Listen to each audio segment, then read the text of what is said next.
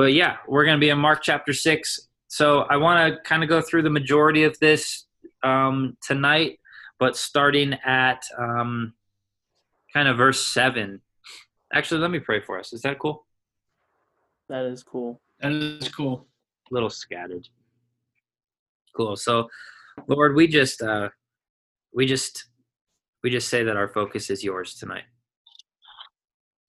And Lord, I pray that you would just saturate us with your presence, that there would just be a deeper awareness and reverence of who you are tonight. And that, Lord, all of the words that are spoken, that they would strike us, that they would cut us deep, that they would stay with us, Lord. And that a deaf ear wouldn't be turned to any of the words that are spoken tonight. So, Lord, I pray that your Holy Spirit would prepare us, that Holy Spirit, you have brought us all here tonight so we know that you have something for us tonight. So I ask you just that you would speak clearly, that you would illuminate your word to us, and that you would, again, make something stand out to us so that we could be drawn in a deeper relationship, deeper reverence, and everything deeper with you, Lord. So, Lord, we just love you, and in Jesus' name we pray. Amen. Amen. All right. Hi, Savannah. Hi, Savannah. Nice. So, like I said 5 times already, we're going to be in Mark chapter 6 tonight. And we're going to be primarily, I think, focusing on verse 30 in Mark chapter 6, but I want to kind of set this up before and go from there. All righty? Alrighty. Nice. So, starting in verse 7, I'll just read it to you guys real quick, and then we'll see where the wind takes us. And this is verse 7 in chapter 6. And he called the 12 and began to send them out 2 by 2, and gave them authority over the unclean spirits. He charged them to take nothing for their journey except a staff, no bread, no bag of money. No bag, no money in their belts, but to wear sandals, and not to put 2 tunics or 2 changes of clothes. And he said to them, whenever you enter a house, stay there until you depart from there.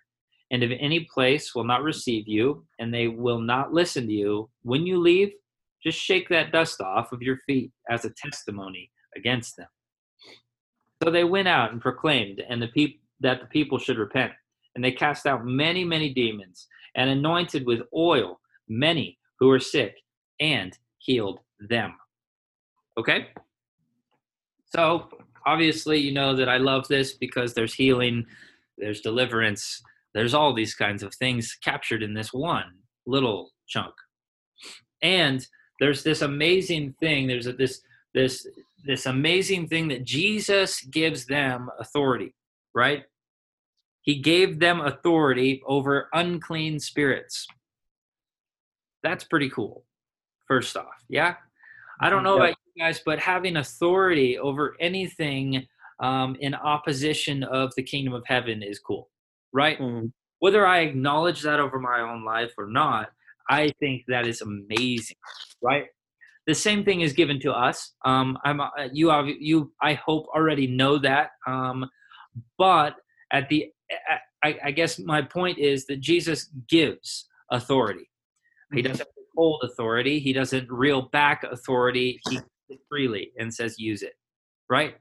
And actually equips. He actually says, I'm going to give you this authority, and then I'm going to send you 2 by 2 to then use this authority, right?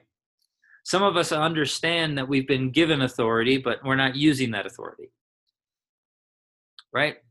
And I know that was a good word. You don't need to tell me, but I'll say it again.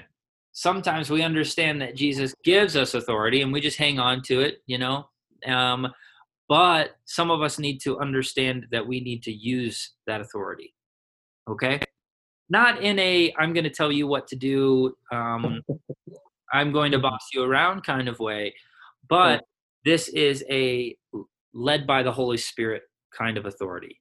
Yes? We know that we have it, but are we in tune enough? Are we listening enough? Do we care enough to actually start using it, right? This not only does take a big trust, this also really does take a big faith, correct? Right? Mhm. I have to trust in the Lord that, yes, he's going to come through, but then this faith thing comes into play where I actually have to use it, right? Some of us call things that are faith trust all the time, or vice versa, right? Do you understand that? Does that make sense so far? Yeah? Good. Yes. Okay, pretty important that we capture this. Jesus is over demons, and we as disciples of Christ have authority over them in the name of Jesus. Correct? I can't all of a sudden just say, all right, I declare that I have authority. No, it's given to me. How? Mhm. By the name of Jesus. How? By his blood being poured out. Correct? Right? He had to pour out his blood in order for us to be able to walk in that same anointing. Does that make sense? Yeah. Great. We have power because Jesus has power. Right? Okay. This all reminds me of a skit that I saw a long time ago. Reminds me of a skit where there were all these things in this girl's life. There were and demons were texting her and texting her with thoughts and using people in her life to tempt her and walk away from the Lord. But then all she does is say the name Jesus, and they wince. All the demonic winces and it goes like this and kind of like, that name intimidates me, kind of thing, right? And she says it again and again until she just yells it with a authority. She yells Jesus with an authority, and they all fall dead on the ground, right? Just kind of a cool little skit, and that's the kind of power that we do have, right? I don't know if you need a visual representation, but that is what the name of Jesus actually carries, right? Not because of the actual verbiage of that word, not because it is spelled Jesus, but because of everything that's tied up behind that name. The demonic loses, the demonic falls, the demonic even bows. Isn't that mind-blowing? Mhm. That's the Jesus that saved us. That's the Jesus that hung himself on a cross.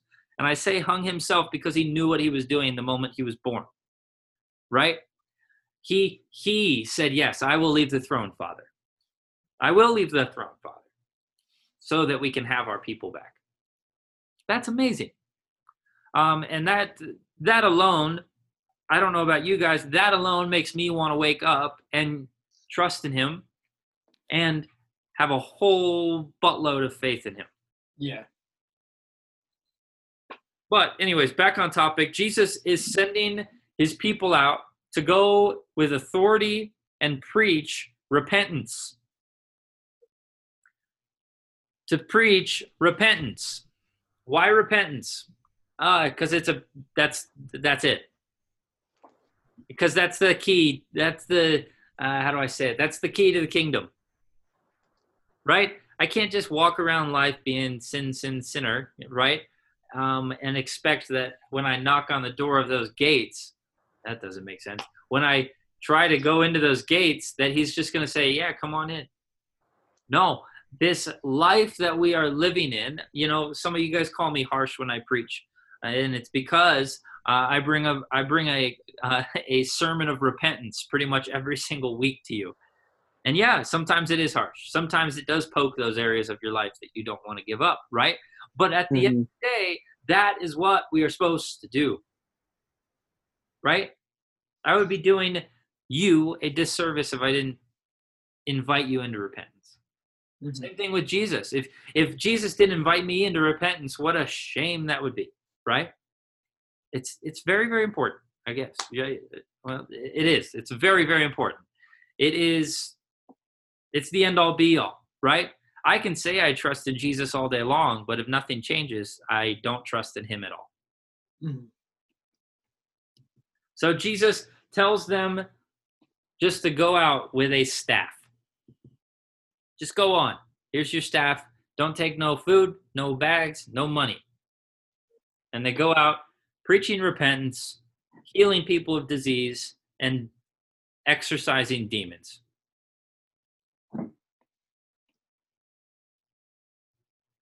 We've read this, yeah?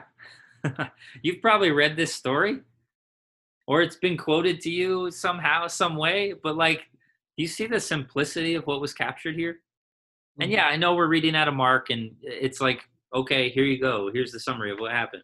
But at the end of the day, this is the simplicity of what Jesus called his disciples to do at this point. And I believe, hear this, I believe that's what he's still calling us to do. I still believe he's calling us to do this. Talk to people about repentance, not in a judgmental, hypocritical kind of way where I'm better than you. No, that's not repentance. That's you flexing your ego, right? But in, hey, the gospel itself led me into repentance. The first time I heard the gospel, I was like, oh man, I'm not good, right? I'm not good. I need something more. I need something more. And yeah, the first gospel I accepted was so that I didn't have to go to hell, right? And I'm sure some of you guys resonate with that, right? It's like, all right, I just don't want to go to hell, and I am going to say this prayer so that I don't go to hell. But there's more. There's way more than that. That's just a kind of I almost view it right today as a byproduct. Yeah, it's a perk, but it's not the end all be all of why I love Jesus. Does that make sense? Yeah. I want to be used by Jesus. That's it. Right? I want to be a little puppet that he's got on a string and he's saying, hey, dance for me, Lex. Dance for me. You know, dance for me, dance for me, dance for me. Oh. Nice one. His favorite song. Okay. So, that makes sense? Yep. Like my little intro there? That was pretty good, yeah? Yeah. Just got you ready. Got you ready. Fantastic. Thank you, Lex. Very cool. Okay. So, again, did you hear that? Intro's done. Timer goes off. Yeah. Popcorn. Just joking. That was the dryer. So today, again, we're going to talk about faith and trust, okay? So I don't want to look over this first lesson where Jesus says, don't take any bread, don't take any money, don't take any bag, don't take a change of clothes, don't take a phone charger, don't take a blow dryer, don't take the conditioner. No funny. I need the conditioner. That was a good point. The amazing part is he says, don't take anything but a stick in your hand. And they say, okay, I'm going to go to somewhere I've never been before with no money in my pocket, no change of clothes, which would drive me up the wall, no nothing. And all the disciples just like, oh, cool. All right, let's do it. They shrug their shoulders and say, okay, bye, Jesus. See you on the other side. Mm-hmm. Right? Obviously, it doesn't say that they shrug their shoulders, but it's the way I read it sometimes. This is not me adding to the scripture, okay? So you freaking people. All right, so big trust, right? And this is amazing. Take nothing with you, that is trust, correct? I have to trust on the Lord for literally everything if I have nothing. Mm-hmm. Right? This is not an excuse for a impoverished mindset where I'm going to just say, well, I'm lacking because God told me to. No, that's you being an idiot. Okay? So, you hear that? I'm smiling at that one because it's like, oh man, he's talking about me. Yeah, I get it. Okay. So he's calling them into taking nothing. Okay? And preach to all the people that they talk to that they're missing the mark and that they are sinners. Holy cow. Can you imagine that charge? Easy sermon. And I've used the excuse before, like, oh, that was Jesus in the flesh standing right before them. How could they not trust him? I'm sorry. Like, maybe you trust me to some extent. Could you imagine me saying that to you and being like, all right, right? What about the most trusted person in your entire life, right? And they say, hey, I want you to go with one other person, and I want you to go with nothing but but a stick in your hand and clothes on your back, and I want you to go tell this other nation that they are sinners and that they need Jesus, that they need the Lord. I don't know about you guys, but that's not something I would immediately jump to. I would need many, many confirmations, especially if it was not from God Almighty. Does that make sense to you guys? Just tracking with me, Mhm. okay? And then there's this side of it that there's some seriously big faith being flexed here as well. The guys, and while you're doing this, while you have nothing, and while you're telling them that they're all sinners, I want you to also cast out the demonic and heal their sicknesses. Right? This is where faith comes into play, correct? And I don't know about you guys, but again, that all sometimes intimidates me, especially if I haven't ministered to this group for a very, very long time. You know, like what if I'm wrong and they actually don't have that demon? You know, how awkward would that be? Hmm. Right? Hey, I'm here to tell you that you're a sinner. I know that that's right. But here's the part that I'm still up in the air about. I think you have a demon and I need to exorcise it out of you right now. Can you imagine? And let me clarify. This all still happens today. Right? Have you heard of this before? You guys are looking at me like I am Yep. talking about something you've never heard before. The demonic still exists. Maybe it's not as prevalent as you think it should be, but it still exists.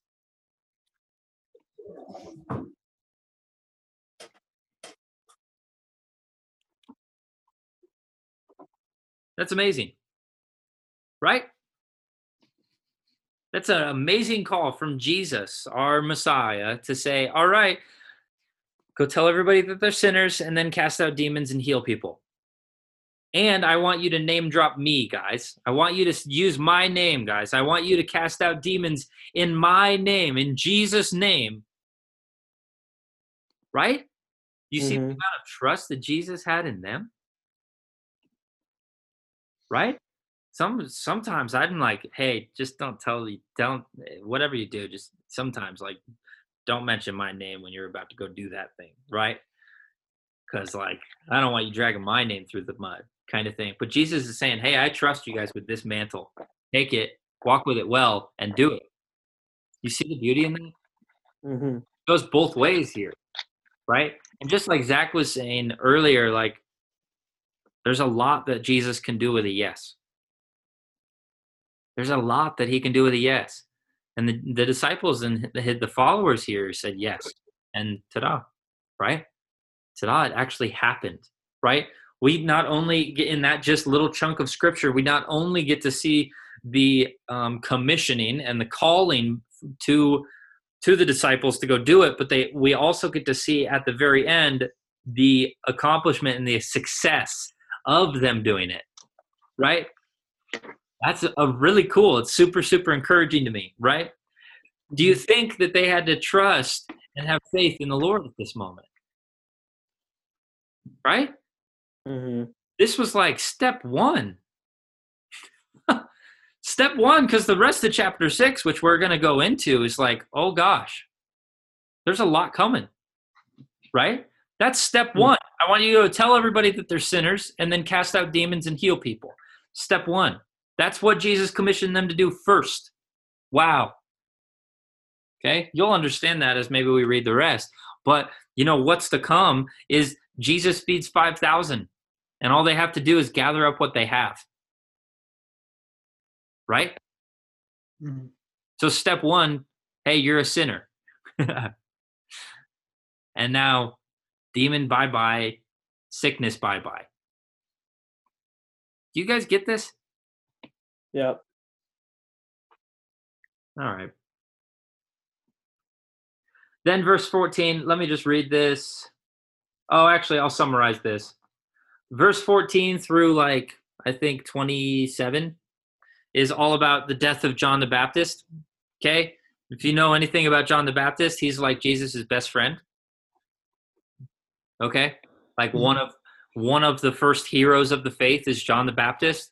He was the first one to ever wake up to this call and take up this mantle, right? Where did he come from? Oh, he came out of the middle of the wilderness, wrapped in sackcloth with honey in his beard, kind of thing, right? And locust legs in his beard, right? And he came out of the wilderness, and his first words that he spoke was, hey, repent, for the kingdom of heaven is near.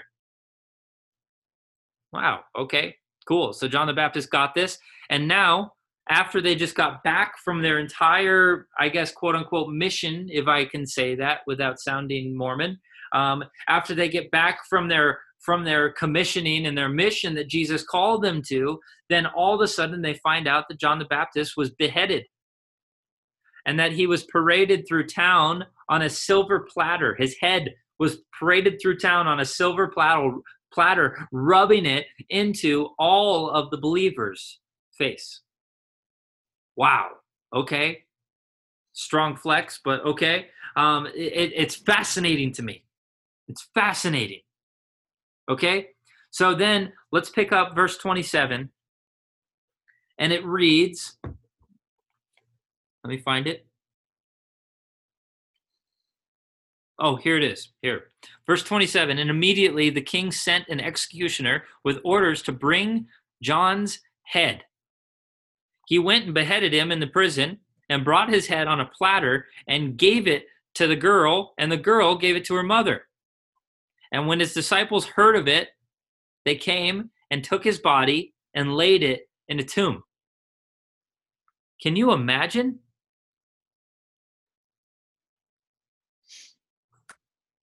And I could back this up a lot more if I took a little bit more time to study this concept, but and this is all life experience based just on what I've seen in my own life and others' lives. Okay. This is not my entire sermon, so I will preface it with that.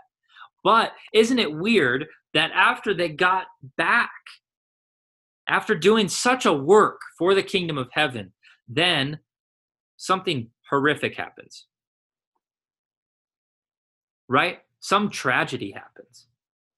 And what that is not, oh, the Lord didn't want me to go do that, obviously, right? It is more of, all right, well, I frustrated the devil.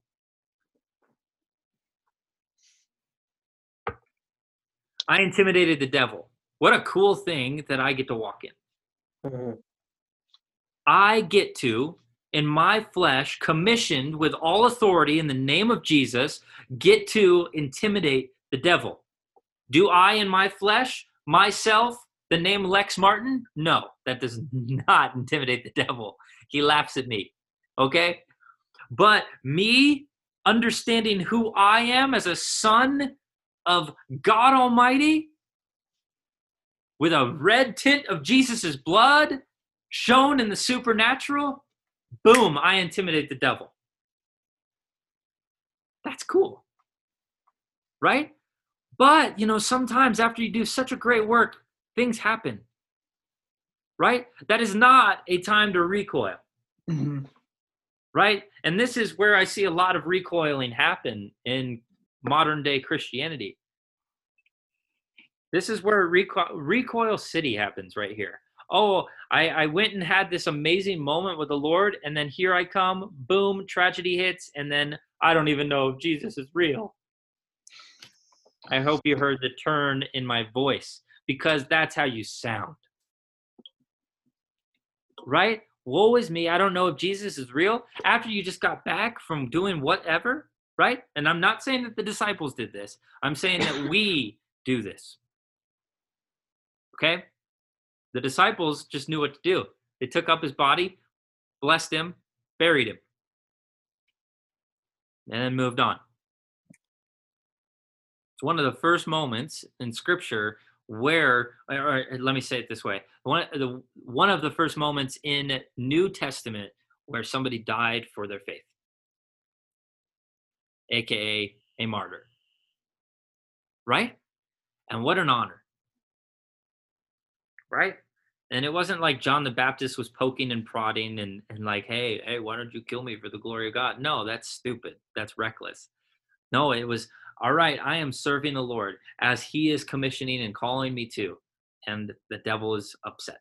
Does this make sense so far? Mm-hmm. It's fascinating. Fascinating. Okay?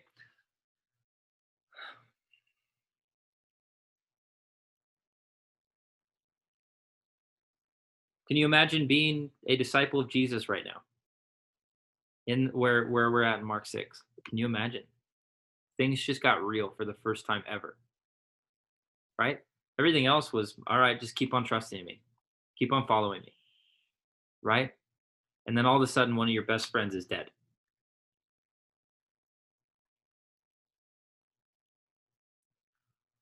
One of your best friends who was doing the same exact thing that you were doing was just killed.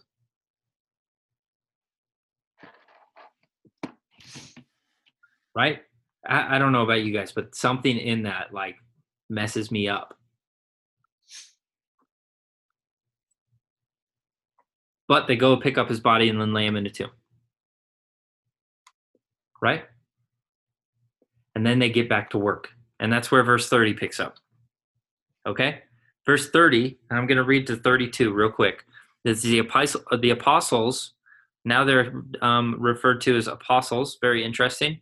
The apostles returned to Jesus and told him all that they had done and taught. And he said to them, come away by yourselves to a desolate place and rest a while. For many were coming and going, and they had no leisure even to eat. And they went away in a boat to a desolate place by themselves. Okay? So they get back, correct? They get back after burying John, and then they go rest and camp for a little bit, right? They go take a nap, relax, kind of unwind. They just had a jam-packed schedule of itinerant ministry, correct? Just the most amazing ministry that you could ever do. And that was the standard back then. I don't know what happened, but I won't go into that tonight, okay? I promise I won't go into that. You'll probably feel a little uncomfortable if I go into that, okay? But Jesus tells them to go take a nap and unwind, okay? And after that, they get on a boat and they go somewhere. They float ashore, and word got out that Jesus is coming to town, okay? Jesus had compassion on them, and his heart broke for them. And it reads, they were sheep without a shepherd. Correct? I guess I didn't read that yet. Sorry. Let me read that real quick. 33. Now many saw them going and recognized them, and they ran down there on foot from all the towns and got there ahead of them. How? I don't know. Isn't that cool though? Like, how'd they know? Does that fascinate anybody? Mm-hmm. I've got some theories on that one, but again, okay. Verse 34. They went, and when he went ashore, he saw a great crowd, and he had compassion on them because they were like sheep without a shepherd.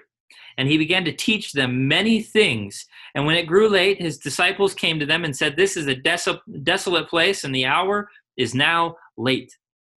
Okay? So Jesus was doing what he does best, was teaching, correct? Yes. He was teaching, okay? And I lost my spot. Sorry. And apparently Jesus was talking for a very, very long time because people got hungry. Okay. This wasn't the same kind of, I'm going to fall out of a window maybe long time, but they were at least hungry enough where people were starting to get a little antsy. And in verse 35, it's interesting that it almost has this tone that the disciples were waving in the back of the group saying, hey, time check, dude. Hey, People are getting hungry, man. Like, maybe tie a bow on this sermon. It's great, Jesus, but like, maybe tie a bow on it, right? I'm sure you guys can relate to that. Amen. And then envision this, kind of set the scene, that you are actually in this place. I see just a ton of people gathered around Jesus, and the disciples are waving their arms again in the back, pointing their wrist, saying, "Check the time, Jesus." And finally saying, "Wrap it up. It's getting too late. Everybody's hungry." And then Jesus replies and says, "You give them something to eat," right? In verse 36, verse 37, he answered, "You give them something to eat," right? And their reply is, "Then shall we go buy something? We don't have much money," right? You give them something to eat. They just got back, Jesus. You told them to go with nothing. You think they profited out there? Right? They're still wearing the clothes that they had on from however long ago, right? They still just have this stick in their hand, those nasty clothes, and no money and no food except for the last meal that they ate at somebody's house. Right? You see this? You see the scene that's set here, right? And Jesus has this reply and says, "Go give them something to eat." If that's me, I'm pooping my pants. Why? Why would I poop my pants in that moment? Because Jesus looked at me, took all of his attention off of the crowd, and then puts me on the spot in front of all of these people. Right? I don't know what your title says, but this says 5,000. Jesus looks at me in front of 5,000 people and says, "You give them something to eat." Holy crap. Literally. Right? Can you imagine? Can you imagine being in that stance? Can you imagine looking at Jesus and him saying, "You give them something to eat"? You just got back, casting out demons, healing people, telling people that they're sinners. At least you got a nap. You still got those nasty clothes on. You don't have any money. You got a stick in your hand. You give them something to eat. But Jesus, you told me I shouldn't take any bread. But Jesus, you told me that I shouldn't take any money. I can't even go to the store, Jesus. Right? Do you see the scene that's set here? I hope I'm communicating this properly. And it's interesting, their reply, they almost get a little sassy with Jesus, right? A little hangry with Jesus here, right? So what? You want us to go buy 200 denarii worth of bread? Right? And in my American mind, 200 denarii means nothing to me. But to put it in perspective, the disciples knew what 200 denarii means, or meant. That's better. They knew what it meant. And here's what it meant. They knew what it would take to feed all of these people. The disciples already did an inventory. They already examined, oh shoot, there's a lot of people here. We need 200 denarii. 200 denarii is 8 months of labor. 8 months salary. Which, in those terms back then, I did a little bit of math. It's the first time I've had to use math in a little bit to preach a sermon. But 200 denarii was about $14,000 worth of bread. Now does it seem like you'd crap yourself a little bit? Oh, yeah. Jesus puts you on the spot, says, hey, you need to go buy $14,000 worth of bread. That blows my mind. And then Jesus says this fascinating thing. I'm going to try to summarize throughout the rest so I can get to the end. Jesus looks at them and says, go grab what you have. Go grab what you have. Okay. Oh my gosh, this is freaking mind-blowing to me. Go grab what you have, which was 5 loaves and 2 fish. Go grab what you have. Could you imagine how small you would feel coming back to Jesus with 5 loaves and 2 fish in your hand? Because that's all, I mean, that would be one person carrying that, right? It's not like you need a bunch of guys to come carry 5 pieces of bread and some fish, right? Correct? Mm-hmm. Speaking a different language tonight. I don't need 2 guys to carry that, right? So somebody carries this back. Somebody carries this back and says, all right, here's what we've got, Jesus. Imagine being that guy, right? Imagine being that guy who has to go up to Jesus, walk up to Jesus in front of 5,000 people who are hungry, and you, who Jesus just looked at and said, hey, give them something to eat, and you walk back with 5 pieces of bread and 2 fish. Like, how small, right? I can almost, if I were there, I could almost hear the giggles of the crowd, right? The scoffs of the crowd, right? But Jesus looks and says, okay, great.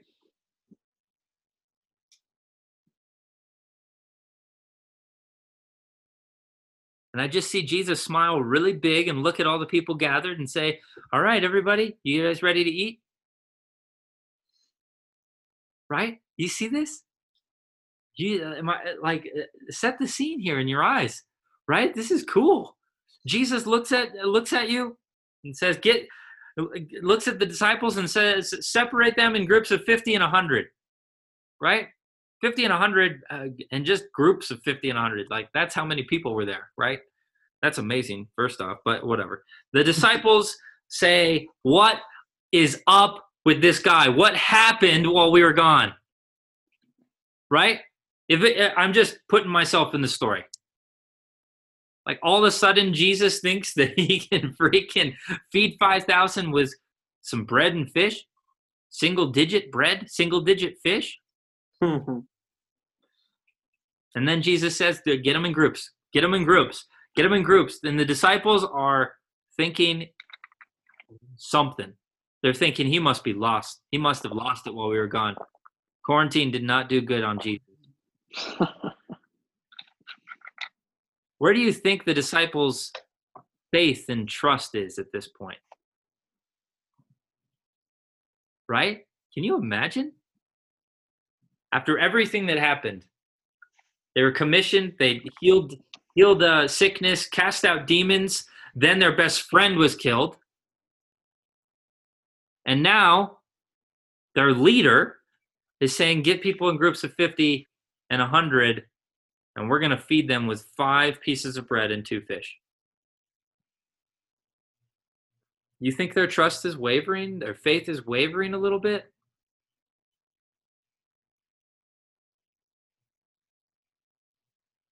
It's an interesting question, right? Mm-hmm. I would say mine would be. Mm-hmm. Mine for sure would be. Like, man, we're going to look so stupid right now. You know? Who knows what's going to happen right now? What is Jesus going to do? While we're getting people in groups, is Jesus going to go to a mountain real quick? And then what? Right? Then where did Jesus go? He's on a mountain again. Oh, great. Okay, now what? Right? The fascinating thing is that the disciples said, okay. The disciples said yes. And what did they start doing? Oh, they started putting these 5,000 people in groups of 50 and 100.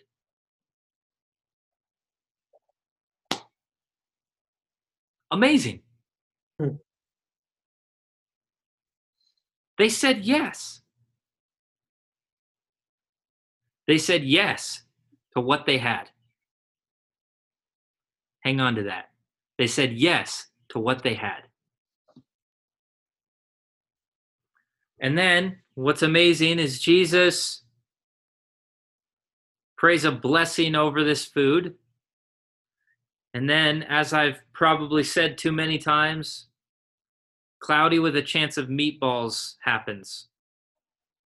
And bread and fish start pouring from heaven. It doesn't say that in scripture, but that's my little 5-year-old self who envisions that. He's still in there, 5-year-old Lex is still in there. And it literally, all of the food starts showing up. I don't know how it happened. I don't know what it looked like.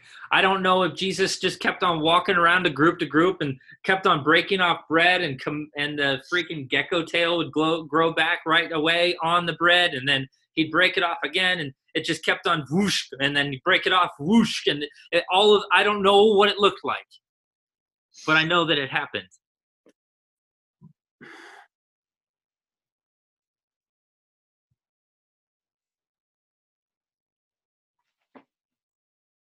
Right? And it probably would have been easier for Jesus just to make it rain, make it rain bread and fish. It would probably have been easier. It would have been an easier task for him. But in this, it says, then Jesus started breaking the bread and serving it to the people. So that means Jesus literally broke off bread for 5,000 people and gave it to them personally.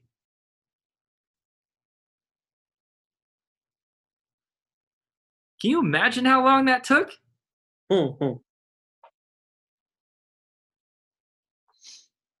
This doesn't say that there was an assembly line of people. They were in groups. And this wasn't like a wedding feast where hey, if that song plays, then you come up and that's your table and that means it's time for you to eat. Right? And I think that is a really cute way of doing it. But aside from that,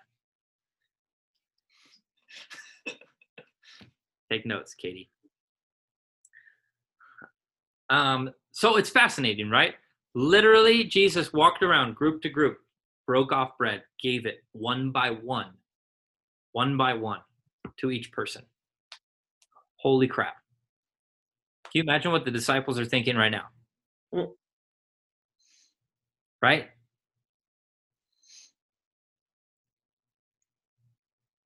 And then it says everybody was fed, full, and satisfied.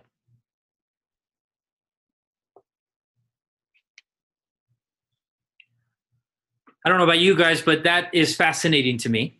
And I know it's a very, very common story, but it's fascinating to me. I don't know what that looked like, again, but all I do know from looking at it enough is that they got into groups, Jesus broke bread and served it one by one. And everybody was fed, full, and satisfied. Holy crap. The impossible became possible. The impossible in my flesh became possible by the name of Jesus.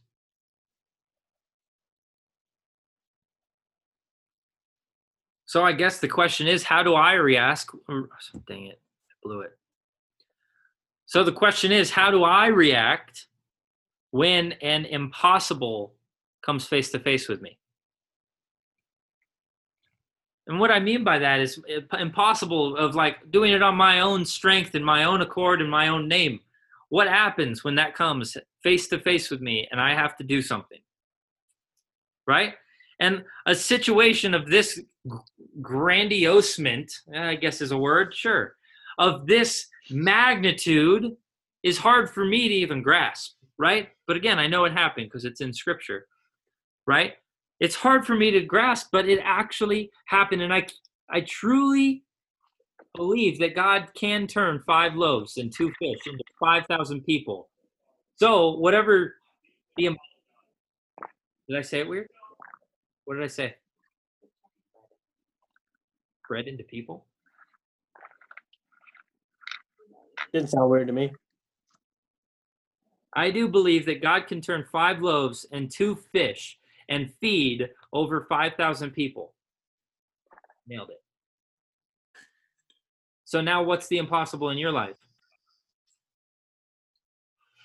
right? What is that impossible thing in your life, and how does that look now after this lens? And I guess to even go deeper tonight, the bigger question is, how big is your trust and how big is your faith?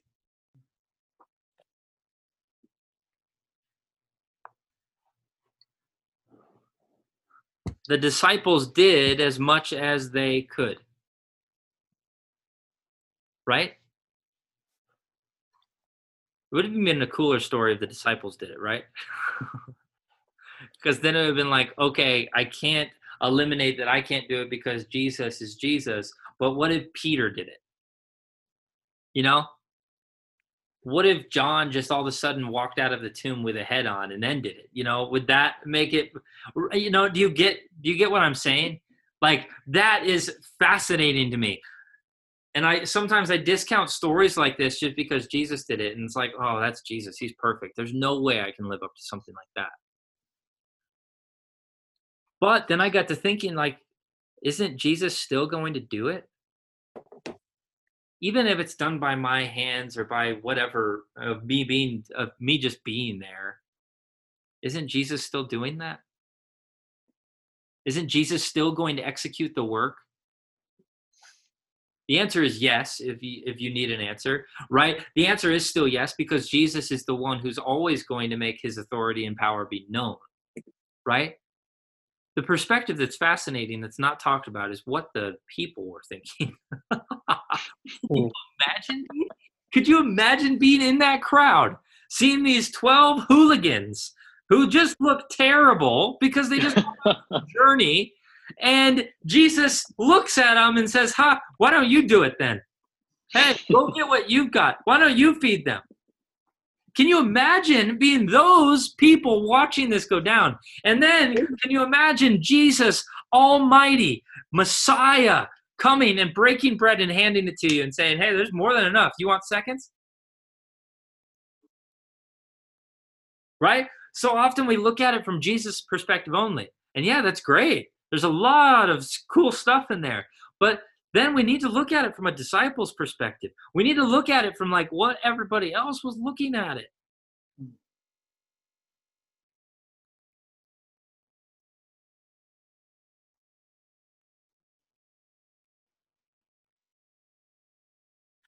They had leftovers too. They had 12 baskets of leftovers.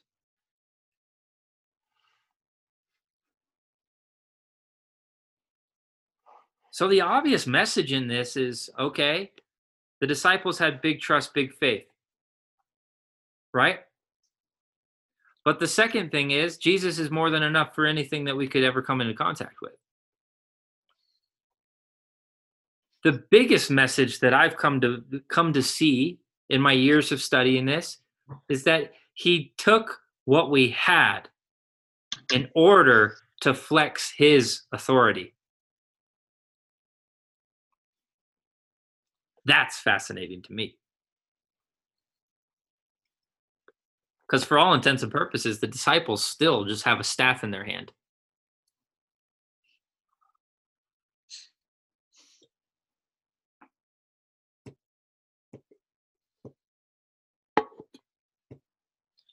The disciples don't have fancy new clothes on. They don't have anything new on. It's all old stuff, and they just have a staff. And they brought Jesus everything that they had.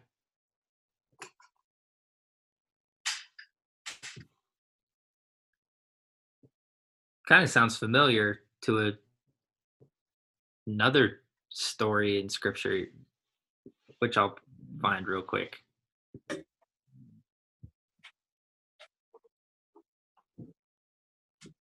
Sounds a lot like Moses.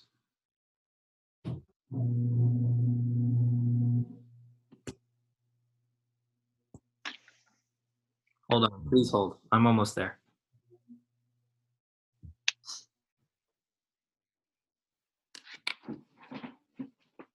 It's towards the front. It's towards the front? What do you mean? This Bible, the Oh, yeah. story. Thank you.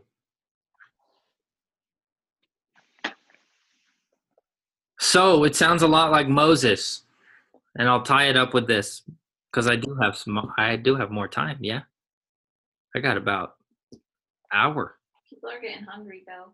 You getting hungry or you good? Everybody ate. We're gonna need some bread and fish. Savannah made dinner. I had tacos. There was I made shrimp tacos. Ooh, oh, that sounds excellent. Even after I ate. rude. So, the bigger point I want to make tonight is yes, faith, trust. Correct? We see this, correct? Now, let's look at it from a Moses perspective really, really quick. Okay? Because this is really cool. This is, yeah, whatever. Go to Exodus 3.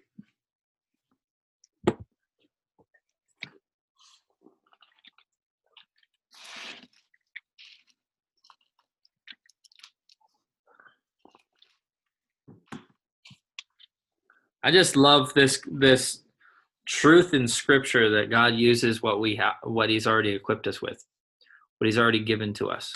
Right? The disciples understood this on a whole nother level because it said at the beginning of the story that they had nothing but a stick in their hand, but they come back at this moment and they have 5 pieces of bread and 2 fish, and they said, "That's not ours." You see that? They said that's not ours, so we're going to freely give it. Okay, that is really cool. But I'm going to move on because that might be a little too convicting for you guys. So we'll go verse 11 in Exodus 3. But Moses said to God, "Oh, here, let me give you a little recap. Moses was born. He was hid for 3 months. He was put in a basket, sent down a river, adopted by Pharaoh's daughter. Got old enough so that he could work. He saw Egyptians beating his people, the Hebrew people. Pharaoh went after Moses to try to kill him, and then he ran. Okay? That was pretty good, huh? Yeah. That's the thing. Then Moses encounters a burning bush. The bush speaks to him. He acknowledges it like some weirdo. And then no, that wasn't funny. I don't know about you guys, but that would be weird if I acknowledged a speaking bush. All right? Don't freaking shoot me. All right? That would be weird. Okay, whatever. The bush speaks to him. He acknowledges it, has a conversation, has a back and forth with a burning bush. But then the bush speaks, "I am God," and Moses then falls on his face and hides his face. Okay? Then the Lord says, "I've seen the sufferings of my people," and then he says, "I'm going to call you to deliver them." Cool? Verse 11. But Moses said to God, "Who am I that I should go to Pharaoh and bring the children of Israel out of Egypt?" He said, "But I will be with you, and this shall be the sign for you that I have sent you. When you have brought the people out of Egypt, you shall serve God on this mountain."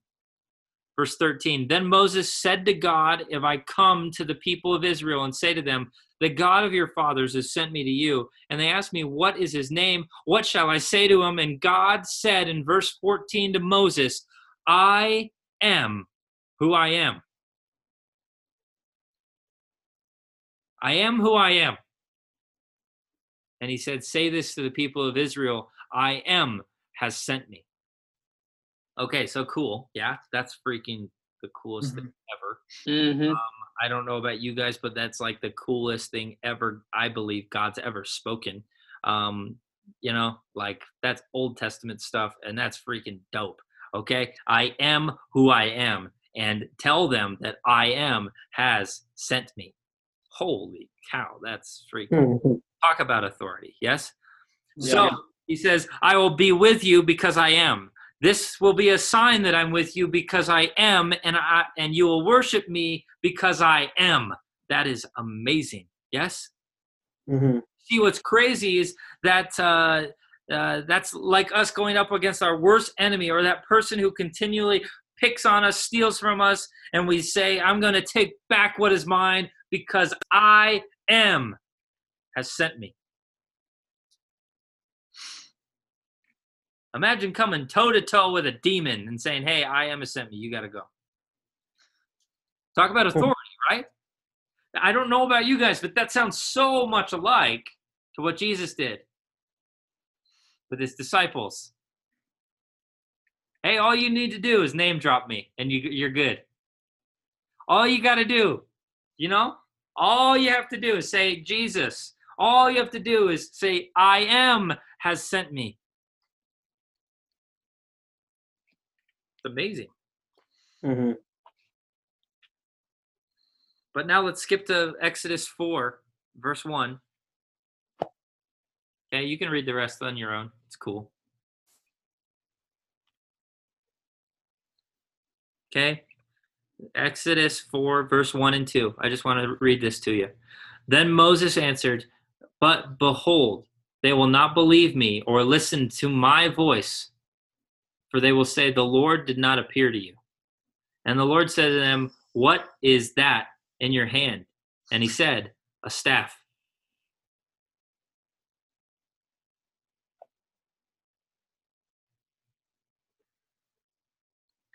And if you fast forward to the end of the story, that staff does a whole lot.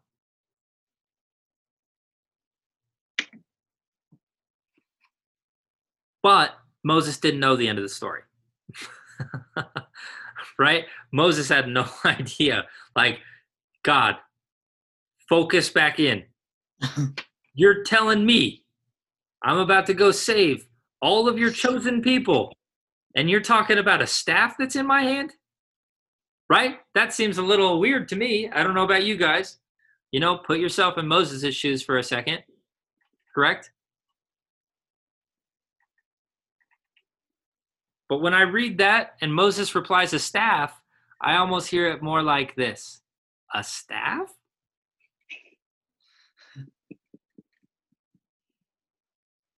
Let's read verse 3 and 4. And he said, God said, after he replied, a staff, God then says, throw it on the ground. Right? Set the scene here. Can you imagine being Moses at this moment? Right? Hey, Moses, you're going to go deliver all of people from Egypt against Pharaoh. Whoa, all right, cool. Yeah, what's that in your hand? A staff. Great. Now throw it on the ground. Okay. See how weird this is? Maybe not. And he said, throw it on the ground. So Moses threw it on the ground. And guess what? It became a serpent. And then Moses ran from it. Love seeing the humanness of Moses. Yeah.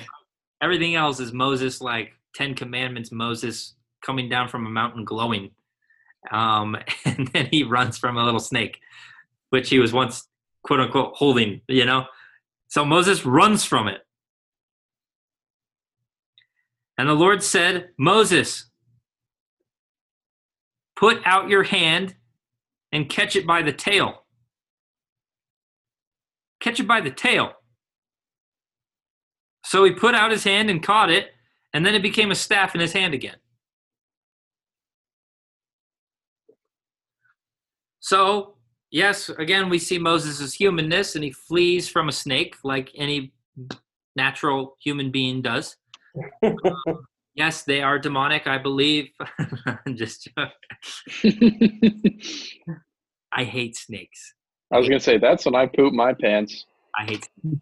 Okay. That's when I poop my.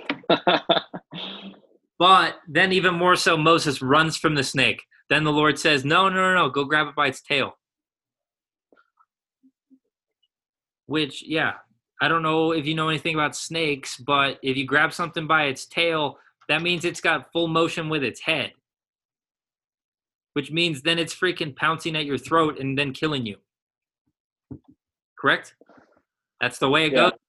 You don't see freaking crocodile. Doesn't work. You don't see those reptile people grab snakes by the tail, do you? Mm-hmm. Steve Irwin did. Yeah. There's a reason these. Yeah. Too soon. Okay. That sounds like something me and my buddies would do back in the day of like, hey man, go grab that snake by the tail, right? Go do it, man. Oh, you're a pansy. Go do it, right? That sounds like something me and my friends would do. But that means snake can get you. Yes? hmm Okay.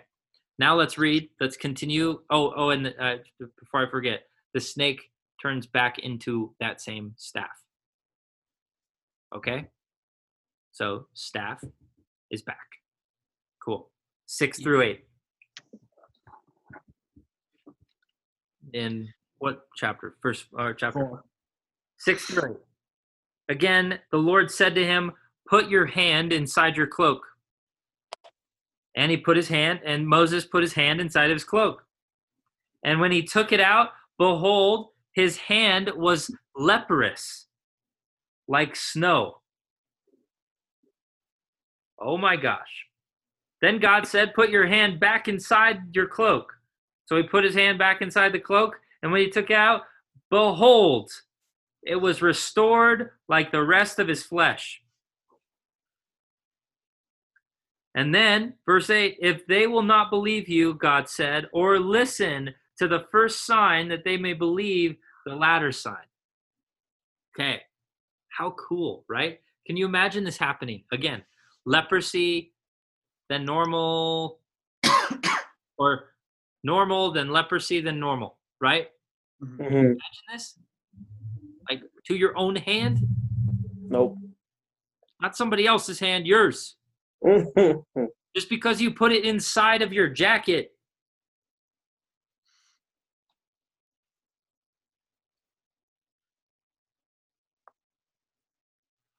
The thing I want to focus on is amazing, and it's God was saying, what is in your hand?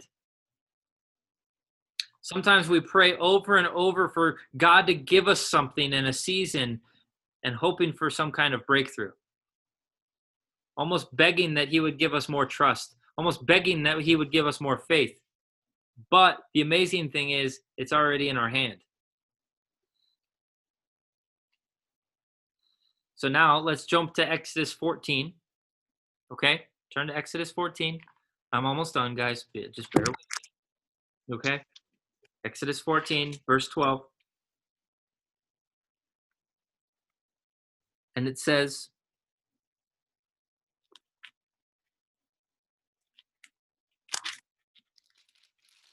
everybody there?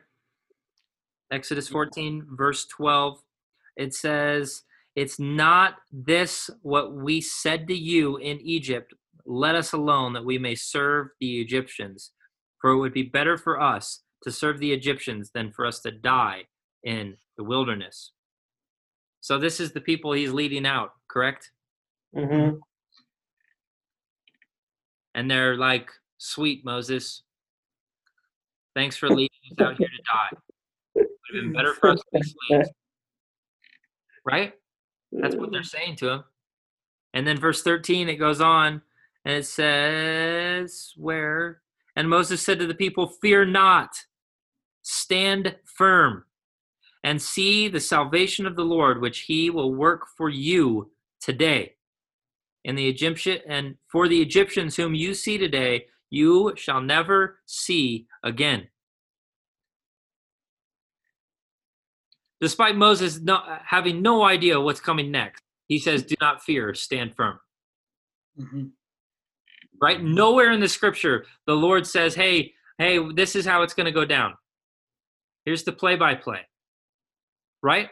All Moses needed to hear is, hey, you're going to deliver my people. Mm-hmm.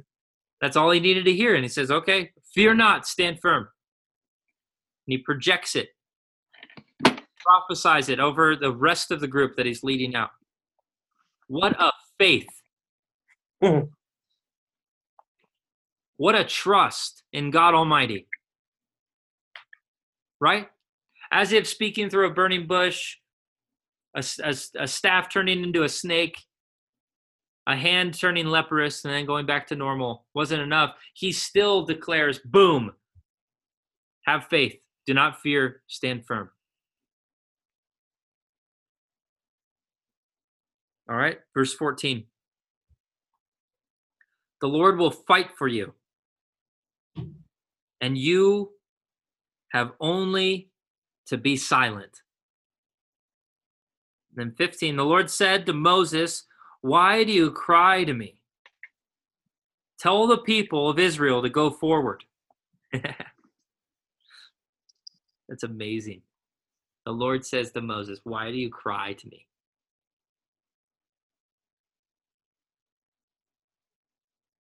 Moses prays, and the Lord says, why are you talking to me at this moment? We're reading the same thing, right? Some of you guys look at me like, what, Lex? Yeah, hey, you're reading it with me. Look at it. Do I need to read it again? No, you can read. Look at it. That's amazing. The Lord says, why are you talking to me about this? Because the amazing thing is, the staff was already in his possession. You know, we rewind in this story. We rewind all the way back. And God says, what's in your hand? A staff. And it's all coming back now, right? It's all coming back to Moses. And, you know, that whole thing, that traumatic moment with, you know, when his hand turns leprous and a snake that he flees from. It's all coming back. And he remembers those words, what is in your hand? That's wild to me, right? Mm-hmm. All the way back in chapter 3, the Lord showed him the breakthrough was through the staff. The staff was already in his possession, but forgets what it was truly for. You know, Moses wasn't just carrying around a staff just to look Moses-like, right? He was carrying around a staff because God told him to, because God gave it to him. Get up here. Here. Put those umbrellas away.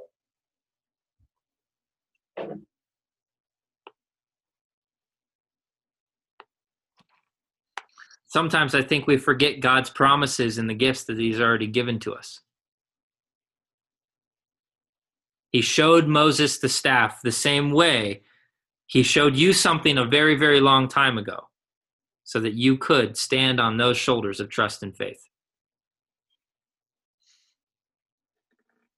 And you see, I believe that every single one of us is on the brink of seeing what that thing is for and the breakthrough that the Lord has promised. Right? So if you know the story, the sea divided. Right?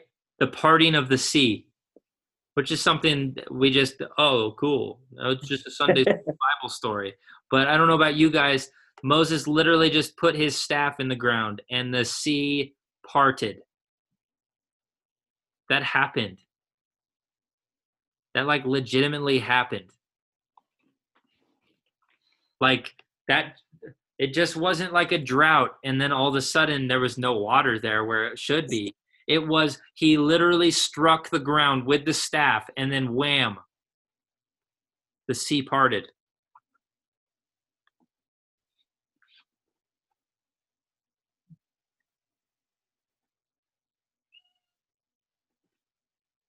And I believe that's a prophetic symbol of the sea dividing is just like something is about to part ways and you're going to just prance on through into your promised area as well. Where all the fear, crap, everything else is going to be washed away in the sea. It's pretty awesome, right? Heck yeah. So why am I bringing this up in the context of faith and trust? Oh, because that's all that story's about. Correct?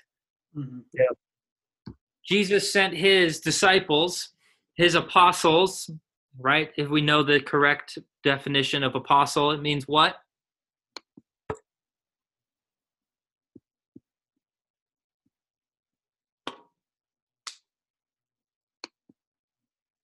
I can give like an explanation. I just don't know if you're looking for like a word.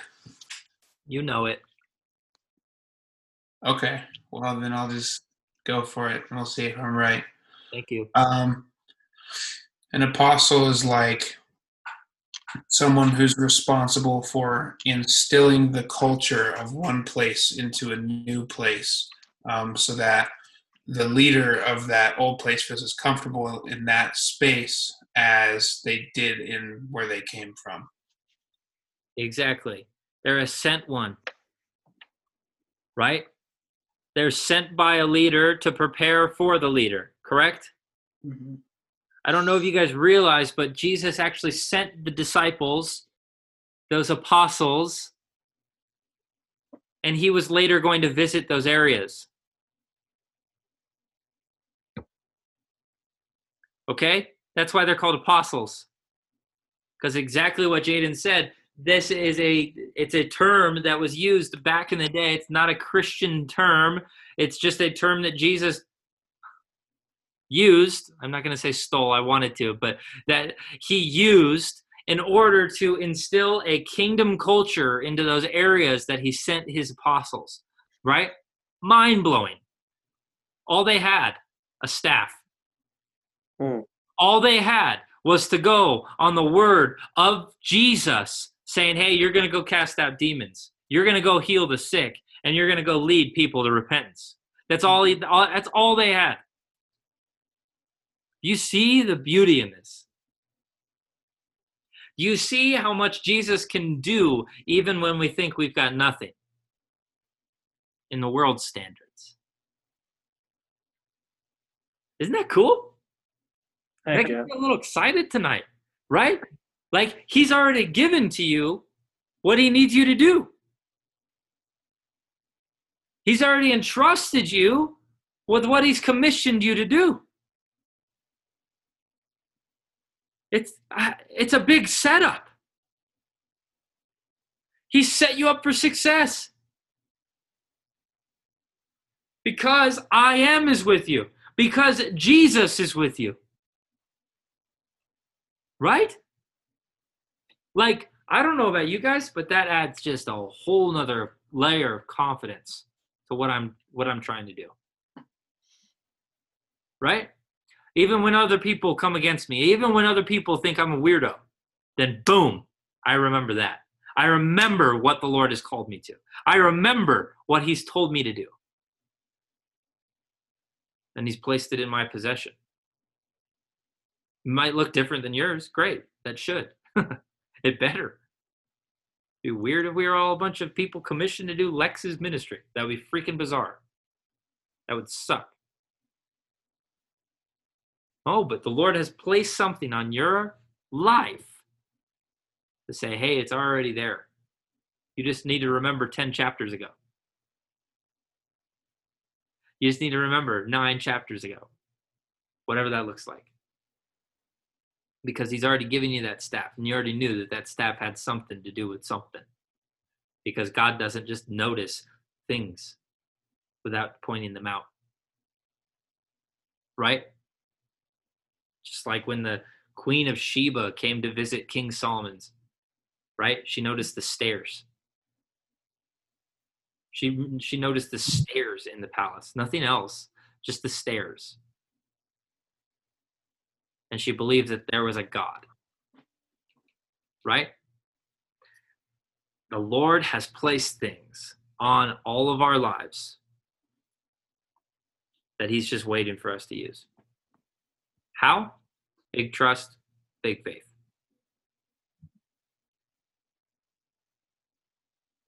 Moses had big trust, big faith. Right? He led an entire nation. I don't know how many people. Everybody's got a different opinion on how many people. Right? He led an entire nation out to a promised land that was flowing with milk and honey. Same way Jesus commissioned and fed 5,000 people with 5 loaves and 2 fish. By just a yes. By just an okay. Why? Because of big trust and big faith. How?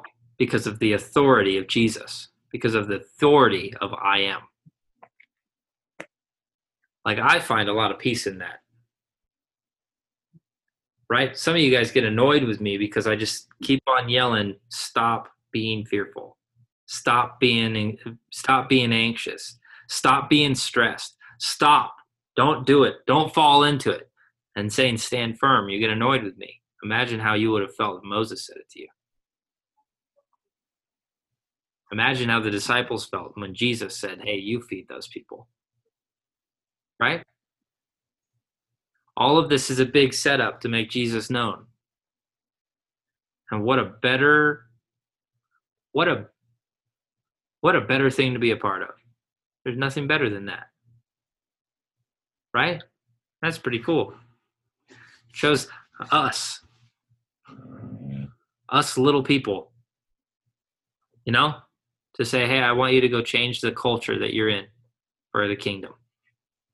I want you to go tell every single person about the gospel, to cast out demons and heal the sick, and anoint everybody with an oil, right? Whatever that looks like, doesn't have to be all extravagant and boomy like you see in whatever, but hey, it's an obedience thing, right? It's an obedience thing. It's a yes and an okay. Maybe this is a better title for this message. Yes, okay.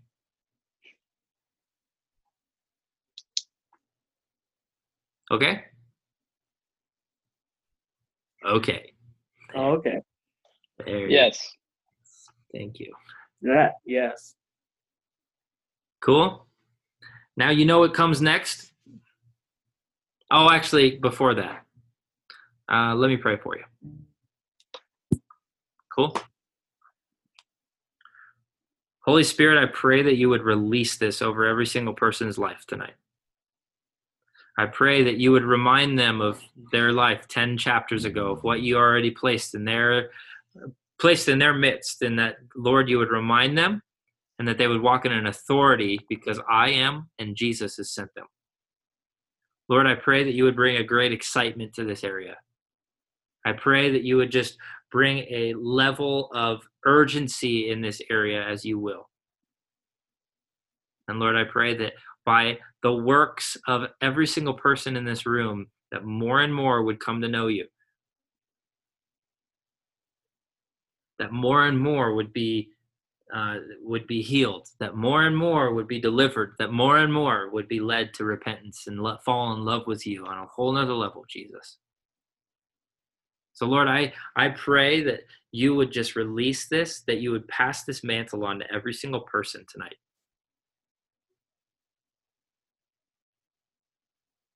And that you would increase their faith, that you would give them a whole nother level of faith, a whole nother measure of faith, as you say in Romans 12.